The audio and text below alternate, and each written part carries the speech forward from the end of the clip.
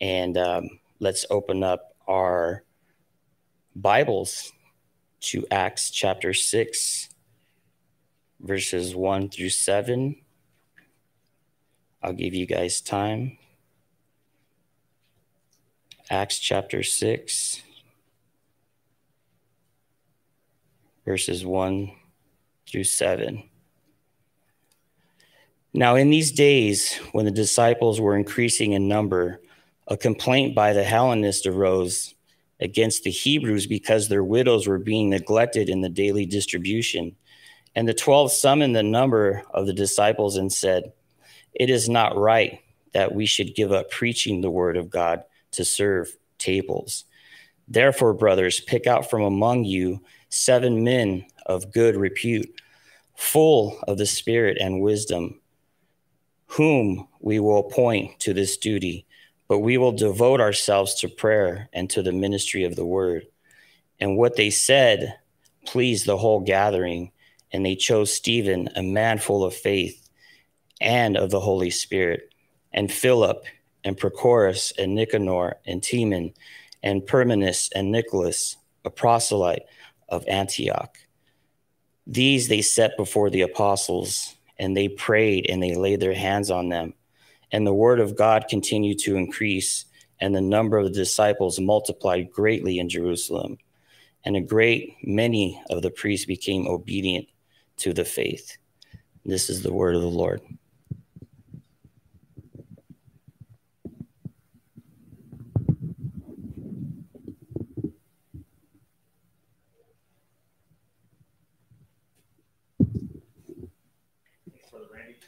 Hear me okay? I'm on my end. Oh, there we are. Okay. Thanks, brother. I appreciate you giving the announcements there. And Aaron, thanks for leading us in worship, brother. It's so good to worship together, even though we're in our various locations in our homes. I'm looking forward to next week, by the way, because we are, for many of you, you're going to be here. We're going to be physically gathered starting next week in this location, here where we normally gather at Echo. We're going to have indoor, outdoor service as we have had. Pray for good weather. I just have been, for weeks now, I've been eager for this upcoming Sunday, the following one. So it's still good to know that you guys are listening in, and that through this technology, we're able to continue to get the word of God out and continue to sort of virtually gather. So welcome, everybody. Welcome to Echo Church. I'm Pastor JD, if you're just tuning in here. And you guys already have your Bibles open to Acts chapter 6. This morning, we're going to be doing a little detour from our normal. We've been in the Gospel of John. We've been looking at something called the I am statements of Jesus. We've been looking at Jesus' self-revelation. What does Jesus actually say about himself? What is the teaching that he gives surrounding that revelation? But this morning, we're going to do something a little different. And this has been on the calendar for a while. I want to talk about something very practical for our church. I want to talk about something that's going to actually help us as a church, I think, go forward in the vision that Jesus has called us to. And so I want to talk about that in just a minute. But I'd like to open us up in prayer before I get into what we're discussing this morning. So let's pray together. Lord, we remind ourselves of that simple truth that Randy reminded us of, and the simple truth that we sang about when Aaron was leading us in worship. And that is that we are sinners, though created originally as human beings, created to perfectly display your glory. Your creation was good. We as human beings fell. And in that fall, we separated ourselves from you eternally. There was no hope. There was nothing that we could do. There was no ladder that we could climb to get back to you. But you in your mercy sent your son, Jesus Christ. 2,000 years ago, he came to this earth bodily and physically. He came into space-time, as we say. There was a date on the calendar that we can look back to and say he was here during that time. And he came and he died. And in that death, he died, as we say, vicariously for all of those who would put their trust in him, that they would be, in a sense, saved from their sins would be on him, he died, and then he rose again from the dead in triumphant glory. And that is the message of Christianity, God, that we have been tasked by you to get out. And so, God, I pray that you would help us in that mission of spreading that gospel far and wide, spreading it both locally and globally to the ends of the earth, Lord, because that is the mission that you have given us as individual Christians, and that is the mission that you've given us as a local gathering of believers to get that gospel out. And yet we live in a real world with real struggles and real problems, and there's real compassion that you've given us. So help us with the wisdom to know that we have a proclamation ministry of sharing the gospel, and we have a practical ministry of helping those who are in need, both inside and outside of the church. God, and how do we do that? That's something that you have to give us wisdom to be able to do. And yet you've given us great wisdom in your word. And so I pray that as we open your word together, you give us ears to hear and to understand what it is that we are supposed to do as a church when it comes to the practical ministry of those around us. We pray this in Jesus' name. Amen. I want to start like this morning. I want to ask a question. Have you ever noticed that there are problems that sometimes come with success? Okay, so we're used to talking about problems that usually come from failure, right? We think of problems that come in life because, I didn't make the goal. I didn't make the grade. I didn't do what I wanted to do. And so I've got problems in life because I didn't do it. I didn't make the team, right? I didn't get picked, or I didn't get the promotion in my job, or I didn't get the job that I wanted, or the person that I wanted to date didn't want to date me. And then you say, I got problems, right? We know that there are problems associated with what we might call failure. But have you considered, and I think it's less common to think of the problems that arise when there's success, the problems associated with you actually getting that dream job in the competitive company that you've been wanting for a long time. But now what? Now there's stress in your life. You've got to maintain. You got to keep going. You're in a competitive environment where you've got stress now every day of your life. There was success. Sure, we could say that there's earthly success with getting that job, but now there's all this stress that comes on top of that. You were able to start a successful business, but now you're trying to balance being a faithful in the job and keeping the business afloat with all the stresses associated with that, and being a husband and a father. And how do I make all that work? And now I got problems because of the success of the business. Or maybe you come into a large amount of money. Some would say that's successful. You've got something that you all of a sudden have that you didn't have before. But what happens? Now you feel that everyone around you starts to turn on you and they want a little slice of the pie. So you're starting to lose relationships in your life because all of a sudden you had more wealth than you had before. Problems associated with what we maybe say from an earthly perspective is success. There are problems that come. Now you would say, well, Pastor, those are the kind of problems I want to have, right? I'm okay with those problems. Bring those problems on. Okay, maybe, but they're still problems. They are still problems.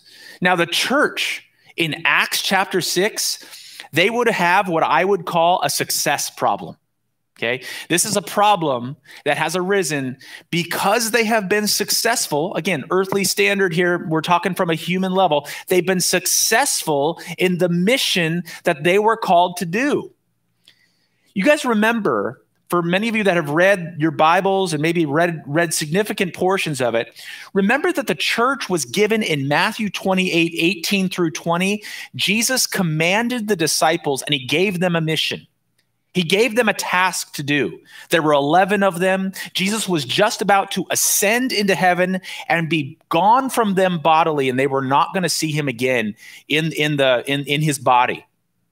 And just before he goes, he says this to them: "Go therefore and make disciples of all nations, baptizing them in the name of the Father and the Son and the Holy Spirit, and teaching them to observe all that I have commanded you." So that was their mission.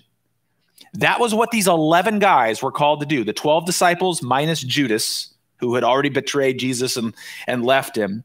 And they found themselves now, just after Jesus had commanded them, going back to Jerusalem and praying for God to do what he said he was going to do. Because not only did Jesus say that, in Acts chapter 1, Jesus also told them that when they go back to Jerusalem, he said, "Stay in Jerusalem because the Holy Spirit is going to come upon you, and he's going to enable you to do the mission that I've called you to do." So this is one thing we have to remember, Christians, that the mission Jesus called us to do is a Holy Spirit empowered mission. And the disciples were there in Jerusalem waiting and praying and asking God to do the thing he said he was going to do, which is to bring the Holy Spirit and enable them to be able to go forth with this great mission of going to the nations and making disciples of all nations. So there they are in this room in Jerusalem in Acts chapter 2, and they're praying. And as they're praying, all of a sudden, a miracle took place. The Holy Spirit came into that place, and the disciples and the broad number of people that were around them began to speak in different languages. So they were speaking, and people could hear them in whatever language that they spoke naturally. And it was an absolute miracle, and people were shocked. And it was happening publicly, and as they were doing this, more and more and more people were coming in to hear and to see, what is this thing that's going on? This is really strange. And tons of people began to gather. And Peter, one of those disciples, got up and preached the gospel, the very gospel that I prayed at the beginning of this sermon. He preached essentially a longer form of that gospel, and thousands of people got saved. And this is Acts chapter 2. In fact, in chapter 2, verse 41, here's what it says. "So those who received his word," that's Peter as he was preaching, "were baptized. And there were added that day about 3,000 souls." Now, scholars debate over exactly how many that was. Some would say that some scholars would say that you only counted the heads of the men back then. So you only counted the men. So that would have meant that there were even more, maybe another 3,000 more than that. But it didn't stop there even. It continued to grow. The Lord was doing his saving work every single day. If you look down a few verses later in Acts chapter 2, verse 47, here's what it says. "And the Lord added to their number day by day those who were being saved." So you have the initial 3,000 or so, and then day by day, and then there's more times where Peter gets up and preaches, and thousands more get saved on top of that. Success? Success, right? From a ministry standpoint, that's success. There are very few pastors or church planters that would say, I wouldn't want to see that happen in our church, right? This is people's eternity being changed. And to be used by that as a Christian and as a church, to be able to be used in that way is such a gift. It's such a joy. And it's part of what drives us as Christians to be faithful with the gospel, because we just want to see people get saved. We want to see people go from death to life, as the Bible talks about it. And it comes through this proclamation. It comes through these words that Peter was preaching, and these words that I hope to preach every time I stand here from this pulpit, or anybody who stands in this pulpit. We hope to proclaim these words and then pray that God would season those words and would bless that and would give grace upon your hearing of those words so that your eternity gets changed. And that's something we recognize. We don't cause that. But that's something we want to be used by God in order for that to happen. This is the mission of the church. This is what the church has been called to do. And so when it begins to happen, there's great joy. And man, this is what we've been waiting for. This is what we've been wanting to see happen.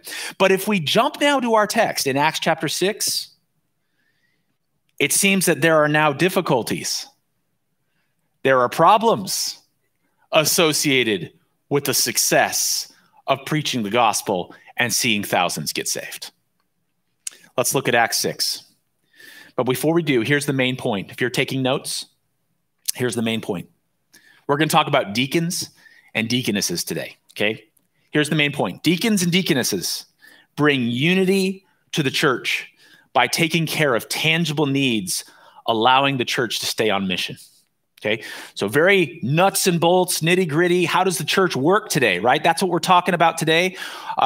Deacons and deaconesses bring unity to the church. That's a big thing happening here in our story. They bring unity to the church by taking care of tangible needs, allowing the church to stay on mission. So what you're hearing there is there's a tension between the tangible needs of those around us and the mission of the church in the proclamation of the gospel. The church feels that tension, and deacons and deaconesses are a blessing to the church because they're able to sort of bridge that tension. They're able to help the church in some amazing ways. Now, let me give a quick disclaimer before we jump into Acts chapter 6.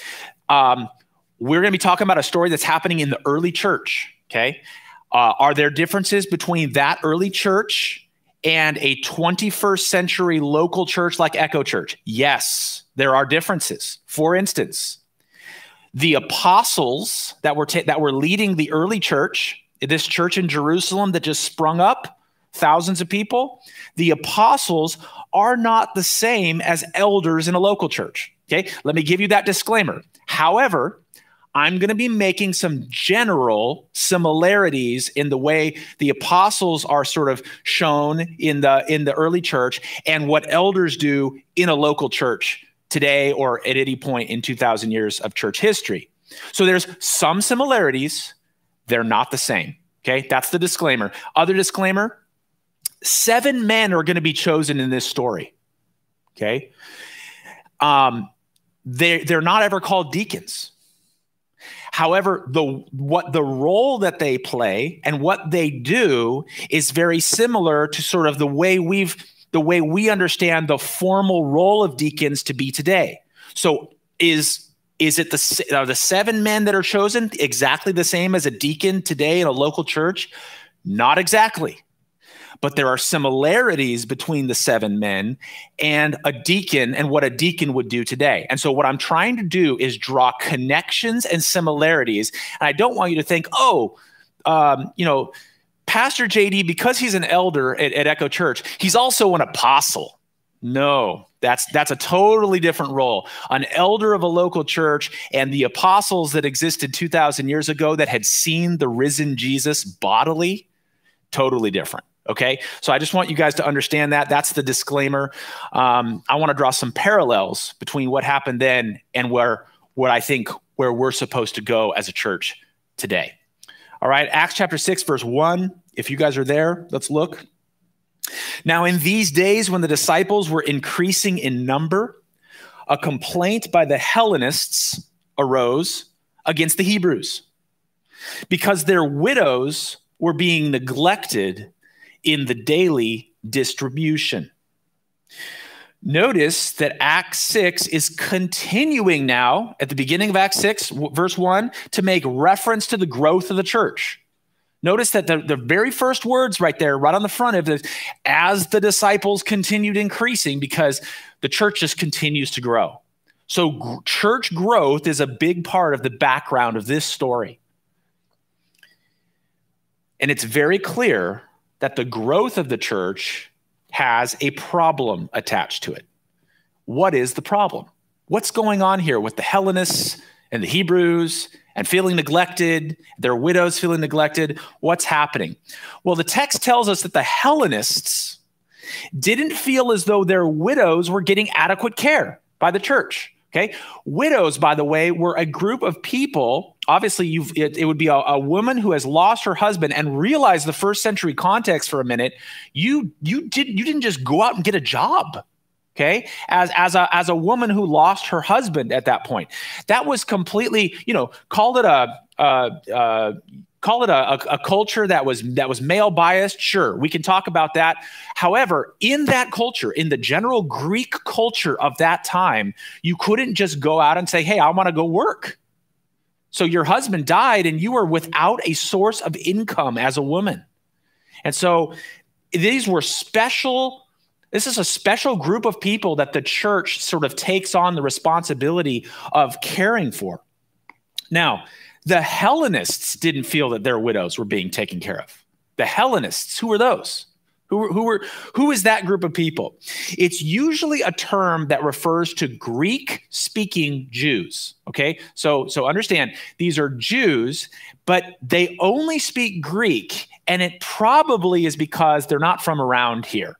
Okay, this is taking place in Jerusalem, and they were not from Jerusalem. Remember that one of the reasons that there's so many people gathering to hear the apostles and to hear Peter preach is because there was a major event going on. It was a feast day called Pentecost, and there were thousands, tens of thousands, maybe hundreds of thousands of people from all over the other countries who were Jewish who came to Jerusalem to celebrate Pentecost.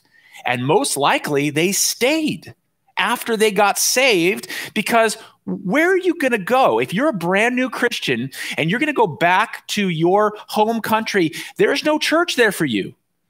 And not everybody was feeling like that missionary. Maybe some of us know those missionaries that just go to a brand new place for the first time and they preach the gospel there and churches spring up and things like that. Not every Christian is feeling like they're ready to go back and be that pioneering missionary to just go and bring the gospel to a new place. They need care. They need discipleship. They need a gathering of believers around them. And so they're like, we're not going home. We're staying here. And so many of them are not from around here. If here is Jerusalem, they weren't from around here. They don't speak the same language as everybody else. They speak Greek, which everybody pretty much spoke. But they're being contrasted with a group called the Hebrews. Now, the Hebrews speak Hebrew. That's what makes them Hebrews. And they speak Aramaic. And they speak the language of the Bible. And they know this because they've been to the best schools, right? They've been to the Jewish schools that taught Hebrew. They taught the Old Testament. They taught all of the things and they're very knowledgeable about, how things go. And to use today's language, they're the majority culture. These are the Jews that live here. They live around Jerusalem. And in living around Jerusalem, they know the culture. They're the in crowd. They're the group that's got it all together. The Hellenists were the outsiders. They were the minority culture.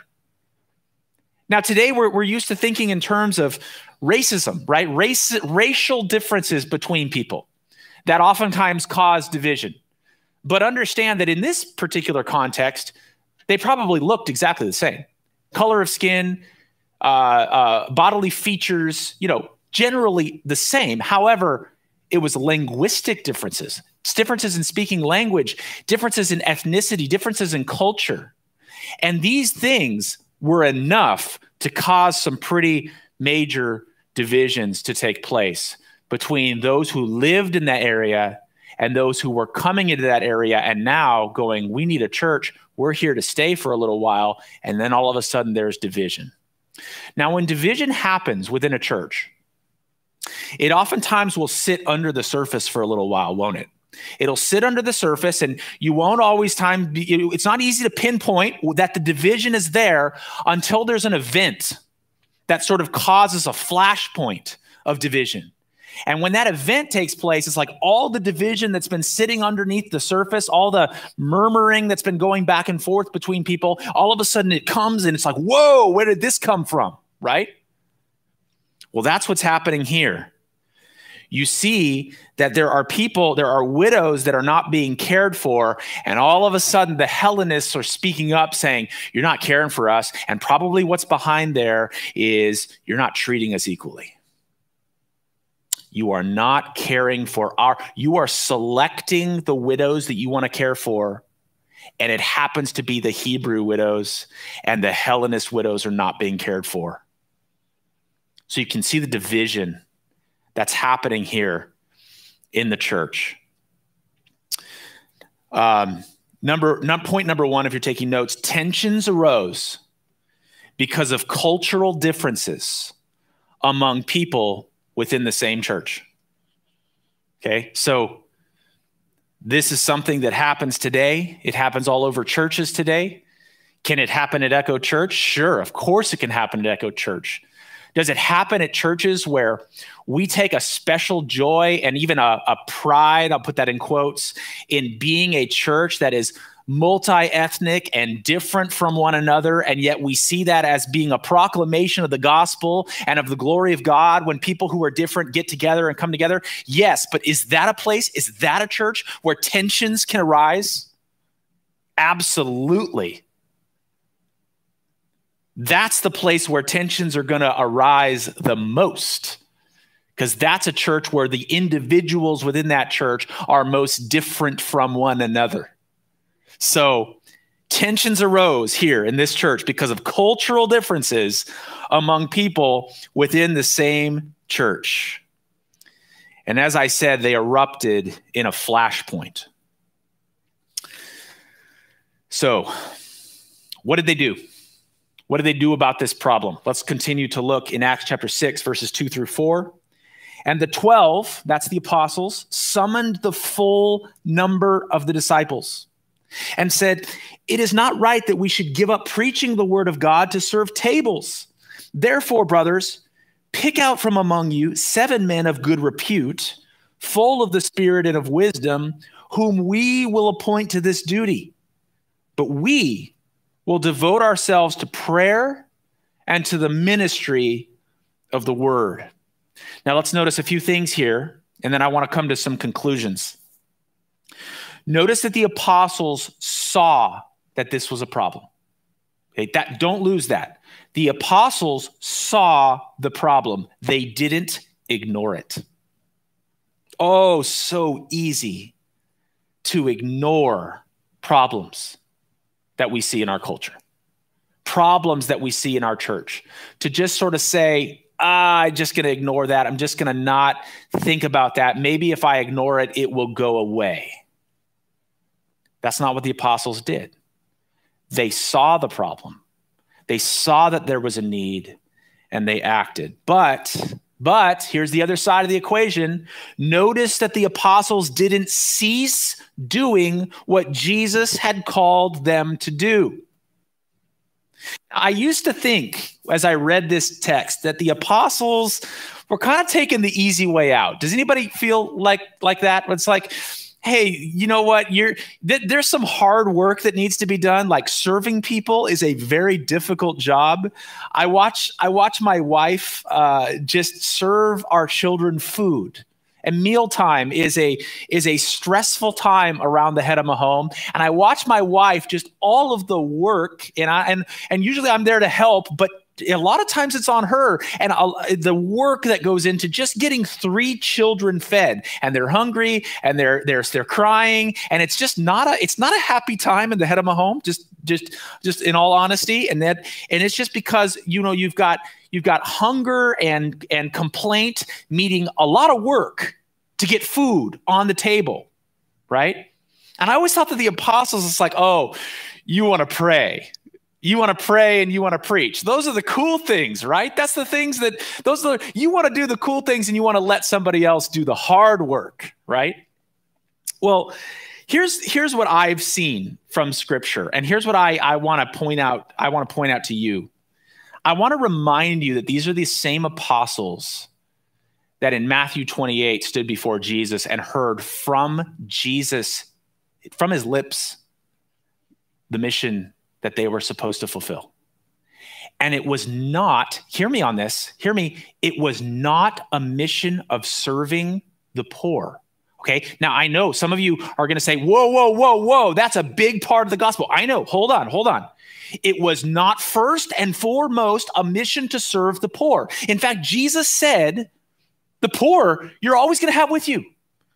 Okay, so when we think as a church, oh man, we got to solve the poverty problem. Oh, Jesus is saying, no, that's always going to be there. But that's the mission of the church is not specifically to help those who are in need physically. Okay, the first mission of the church is to make disciples. Okay, so church, we got to hear that first. We got to go back to Matthew 28, read it for yourself if you need to. Jesus tells them, go and make disciples of all nations, baptizing them and teaching them. That's the mission of the church. That's it. Okay? Now, is there a part to play, as we're going to talk about in a second, for serving tables, for caring for the needs? Yes. But don't miss that the Bible has just told us that the main mission of the church is to proclaim the gospel. Okay? What are the apostles doing then? They're not letting themselves get caught up in what we call mission drift. Mission drift is when you've been given a mission, it's very clear, the task is very clear, and then later on it's like, we don't really need to do that. Let's do something different. They're not getting caught up in that. They're keeping their eyes on the main idea, the main thing that Jesus has called them to do. The mission that Jesus has given us has never changed. We know that there will always be needs, both within and outside of the church. But what the church can't do is give up its original mission from Jesus. We can't do that. But that's a temptation, isn't it? That's a temptation. Question is, has the church ever done that in the past? Have we ever had the church or a local church lose its mission and lose its way, and especially in the realm of going and caring for the needs of the world? I might say the earthly needs of the world rather than the deepest and most eternal and spiritual needs of the world. Has that ever happened? And the answer is, yes, it has. Yes, it has. In the early 20th century, there was a movement called the social gospel movement. Okay. In the late 19th century, it started, but it really picked up steam in like the 1910s, 1920s. And essentially the idea of the social gospel movement was that we cannot claim to preach the true gospel when we ignore poverty and social issues, both in our churches and around us. Now, just think about that statement for a minute. Is there anything wrong with that statement? We can't claim we're preaching the true gospel if we aren't caring for the needs. Isn't that James? Isn't the book of James? Go read the book of James and you'll see a number of places where he's saying, look, you got to actually back this up with action. You can't just proclaim, right? You got to actually help people, right? And that's how it started. It started with this hey, we got to care for, we got to use our hands in addition to our mouths to proclaim the gospel. However, fairly quickly within that movement, the proclamation of the gospel was moved to the periphery, onto the outside, and eventually was done away with completely. And what began as maybe a good idea in the social gospel movement became what we see today in what we would call liberal churches. Liberal churches are churches that have basically taken the gospel of Jesus Christ out, and they have become a social program, a social welfare program. Let's care for the physical needs of people, but we do not believe the gospel. We don't proclaim the gospel. We don't believe Jesus rose from the dead. We don't believe that it's truly about saving humanity from their sins, proclaiming the gospel that will save you from your sins. It's ultimately about what care can we give you until the end, until you die. And that's how churches today became that way. If you see a liberal church today that believes that, most likely their denomination or their group of churches was part of the social gospel movement in the early 20th century. It was a major, major historical event within the church. So churches in the past have lost their way. Now, what happened as a result of these social gospel movement churches is that there became another group of churches that rose up. And these churches primarily saw themselves as opposed to the social gospel movement churches. And they became what I'm just calling proclamationist churches. What's a proclamationist church? A proclamationist church says, we're not going to do anything for the poor. We're not going to do anything to help people. Our entire job, all we're going to do as a church is preach the gospel. In fact, we're opposed to any actual compassion or help to the world around us. We're opposed to it. We think that's wrong because that smells like the social gospel movement, so we want nothing to do with it. And so, of course, as oftentimes happens in the church, you get these two polarizing, groups, right? We only, what eventually became, we only care for the compassionate needs of the poor. We don't care for the compassionate needs of the poor at all. Is that where we are? Is that what we're called to be as a church? Are we called to be either social gospel movement or proclamationist church? And I want to suggest that what happened here in Acts was neither social gospel movement, nor was it the proclamationists at work here. What did they do? What happened? They wisely found, as a church, the biblical center of how prayer and proclamation of the gospel and making disciples can be present, like the apostles and what they were doing, alongside real tangible care for people who are in need. Those can exist side by side in the church. How do we know? We see it in the early church in the book of Acts, chapter 6. Because the elders get to continue to fulfill the calling that Jesus explicitly gave to the church, and deacons, which I'm calling these 6 men that we're going to see in a minute, or these 7 men, the deacons get to use their gifts to see that there is care and unity in the church and that the church is reaching out into its community with love and care. Okay, so you've got different offices now doing different things within the church. Here's point number 2, if you're taking notes. The apostles avoided false extremes by raising up deacons who would serve the needs of the people. So they avoided false extremes by raising up deacons who would serve the needs of the people. Let's notice a few more things in our text. Notice that the apostles, the authoritative apostles, the guys that have seen Jesus risen, the guys that have talked with him and heard Jesus give them the mission of the church, the leaders. Notice that they summoned the entire church. Did you guys notice that? That's what I think full number of disciples means. You guys see it there in Acts chapter 6, the 12, verse 2. And the 12 summoned the full number of the disciples. They got the whole church together. So it's a church-wide decision. And here's what they tell the church to do. Acts chapter 6, verse 3. Therefore, brothers, pick out from among you 7 men of good repute, full of the Spirit and of wisdom, whom we will appoint to this duty. So notice something here. The church is to decide on who the men are, but the apostles appoint the men to their job. Okay? The church decides on who the men are. The apostles appoint the men. Now remember, I'm arguing that the apostles are similar to elders in a local church. Not exactly the same, similar. Okay? And now, so here's point number 3. Deacons served under the apostles, but were chosen by the congregation. So notice again, the apostles are appointing the deacons to their duty, but the congregation is choosing the deacons to do their duty. All right? So you see this give and this take between the congregation as a whole and then the apostles, who I'm saying are like elders. All right? Acts chapter 6, verses 5 and 6. Let's continue.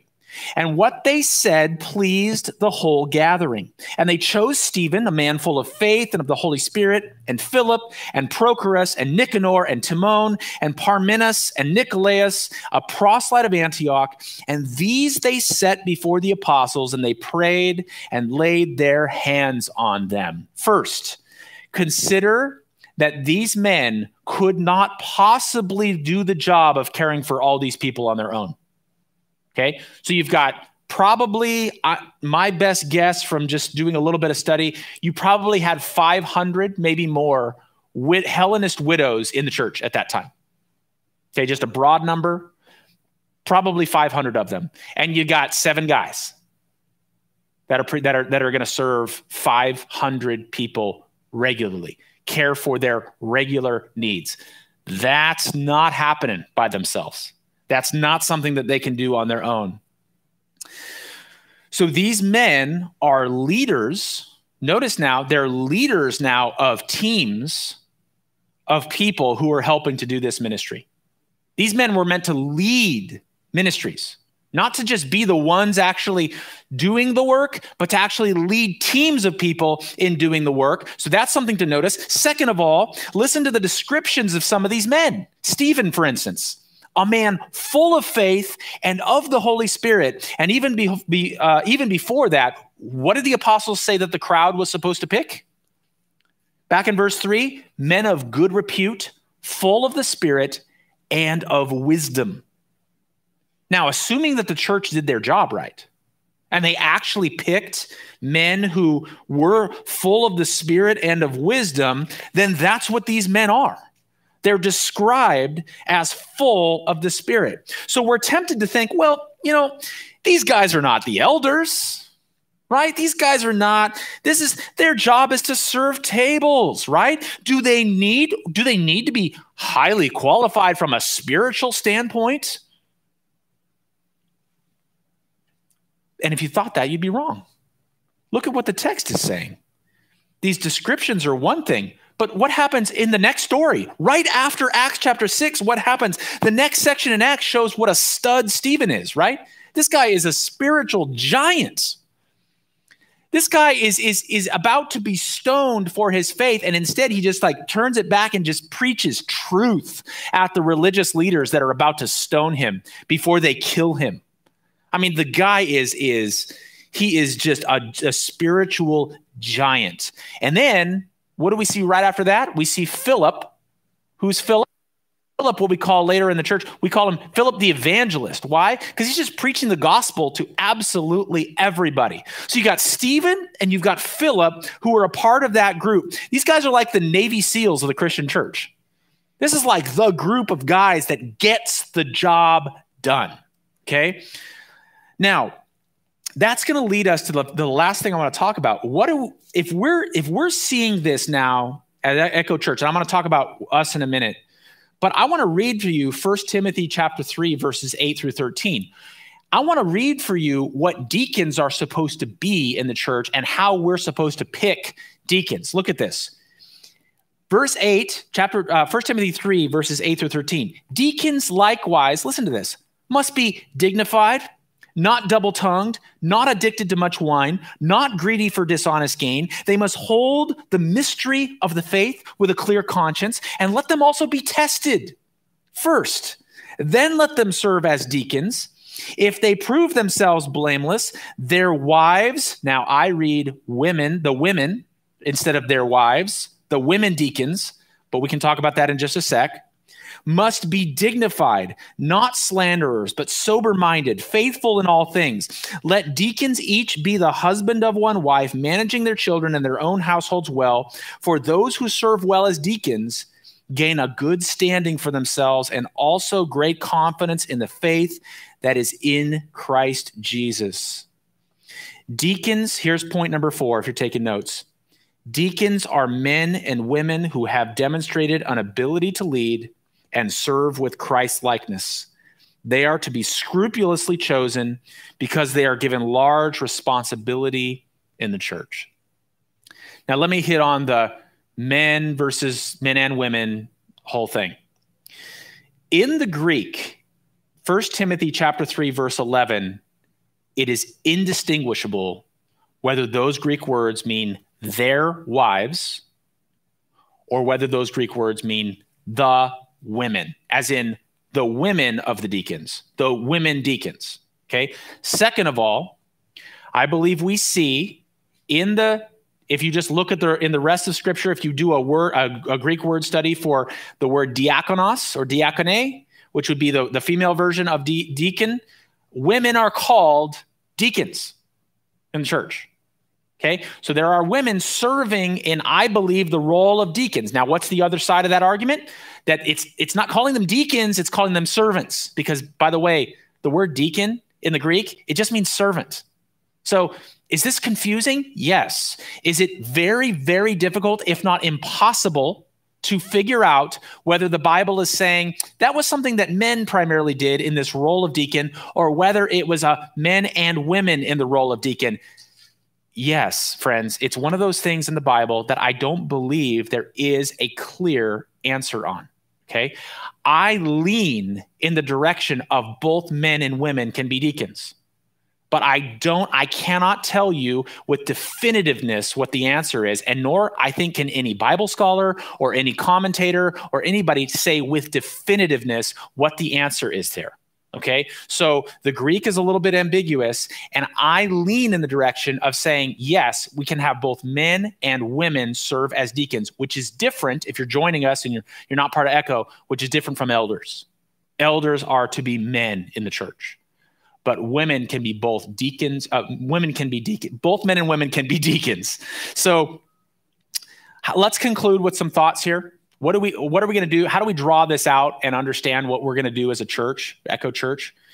Let's remind ourselves of these 4 points. Number one, tensions arose because of the cultural differences among people within the same church. Okay, so can we see those tensions happen today? Absolutely. Number two, the apostles avoided false extremes by raising up deacons who would serve the needs of the people. So the apostles could continue in the general mission of the church, and they could say, deacons, help with both proclamation and use of your hands, help in this particular need that arose. Number three, deacons served under the apostles, but were chosen by the congregation. Okay. And then number four, deacons were men and women. That's my argument, who demonstrated an ability to lead and serve with Christ-likeness. They were to be scrupulously chosen because they were given large responsibility in the church. So I want to reflect for a minute what we've seen in the text, and I want to talk about how now we can have deacons, which are going to really, really help Echo Church maintain unity as we see that there are needs that arise in the church. And there's also a mission that we've been called to proclaim and to share and to spread the gospel and to make disciples. So let's talk about a couple of things here specifically for Echo.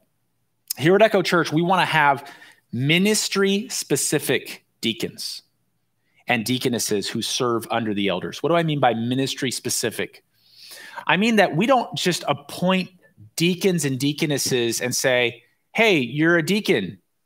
Great. You get to sit on this group of people and you're going to be just a deacon for, this number of years. We're not necessarily giving you anything to do. We're just telling you, hey, you're a deacon. That's not what we're doing at Echo.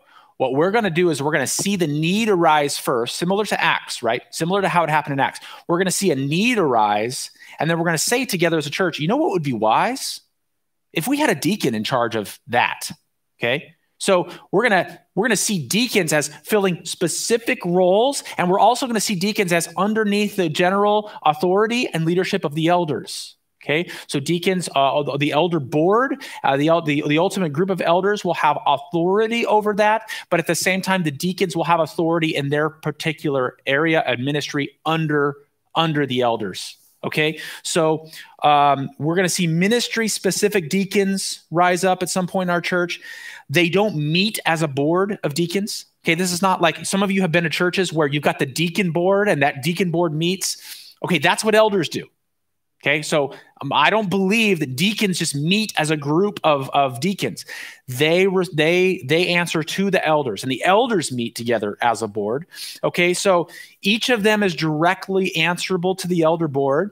They help to bring unity in the church by meeting practical needs. So we're looking as a church for where are the practical needs that need to be met, both inside the church and outside the church. What are the needs of our community that need to be met, that we've just not gotten to, that the elders have not put enough time into? And can I just say, with my own limitations, I've not put my mind on the needs enough. But some of you care deeply about the needs of our community, and there's a giftedness in some of you to have that helps and that servant mindedness to say, we got to help out there.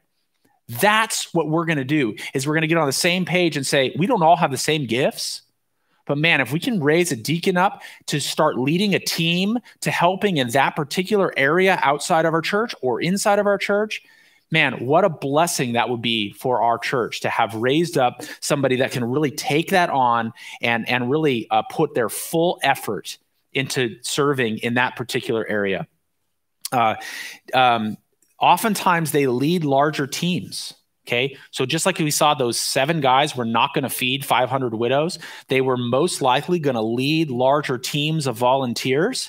But sometimes they serve as a team of 1. So it's not a specific thing. It's got to be this, and you've got to be leading this number of people. It's just that sometimes deacons have a particular role that they're going to meet themselves, and sometimes deacons serve as sort of leaders of teams, and it will be varied based upon the need.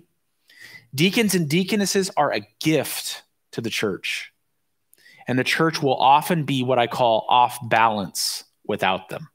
Okay, so we will tend to be, as a church, either overly on the side of just caring about proclamation of the gospel and not seeing the needs of our community and our church, or we will swing over to the side of just seeing the needs of our community and our church and not proclaiming and not putting all the effort into the proclamation of the gospel that we need to have. Deacons give us balance. And when I say deacons, I mean deacons and deaconesses. It's just a mouthful to say that. So let's finish by just looking at what our bylaws state about deacons and deaconesses. Here's section 6 of our church bylaws. The office of deacon is described in 1 Timothy 3, 8 through 13, and Acts 6, 1 through 7. The church shall recognize, in accordance with the constitutional provisions on elections, men and women who are giving up of themselves in service to the church and who possess particular gifts of service. These members shall be received as gifts of Christ to his church and set apart as deacons and deaconesses. They shall be elected to one term lasting for a maximum of 3 years and may only be elected to another term after 1 year. Why do we do that? To give them rest, to give them a year to just rest and have a sort of a sabbatical before they go back to serving. Deacons and deaconesses attend to the accommodations for public work and support those able to help others and those with gifts of administration. The deacons and deaconesses shall receive, hold, and disperse a fund for benevolence. So we have in our bylaws that our benevolence fund, which is for our members, run by a deacon or a deaconess. Okay, so reporting on its use to the elders at their request and reporting to the church its total receipts and total disbursements only.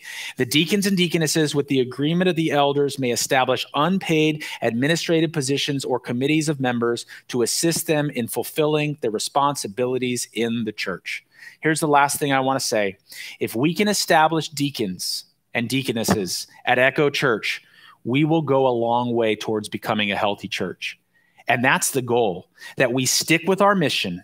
What is that mission? To proclaim the gospel of Jesus Christ. And friends, if you're listening to me and you're not a part of Echo, and maybe you're not even a Christian, you're not somebody who's put their trust into Jesus Christ. Maybe you're seeing a bunch of business stuff happening right now.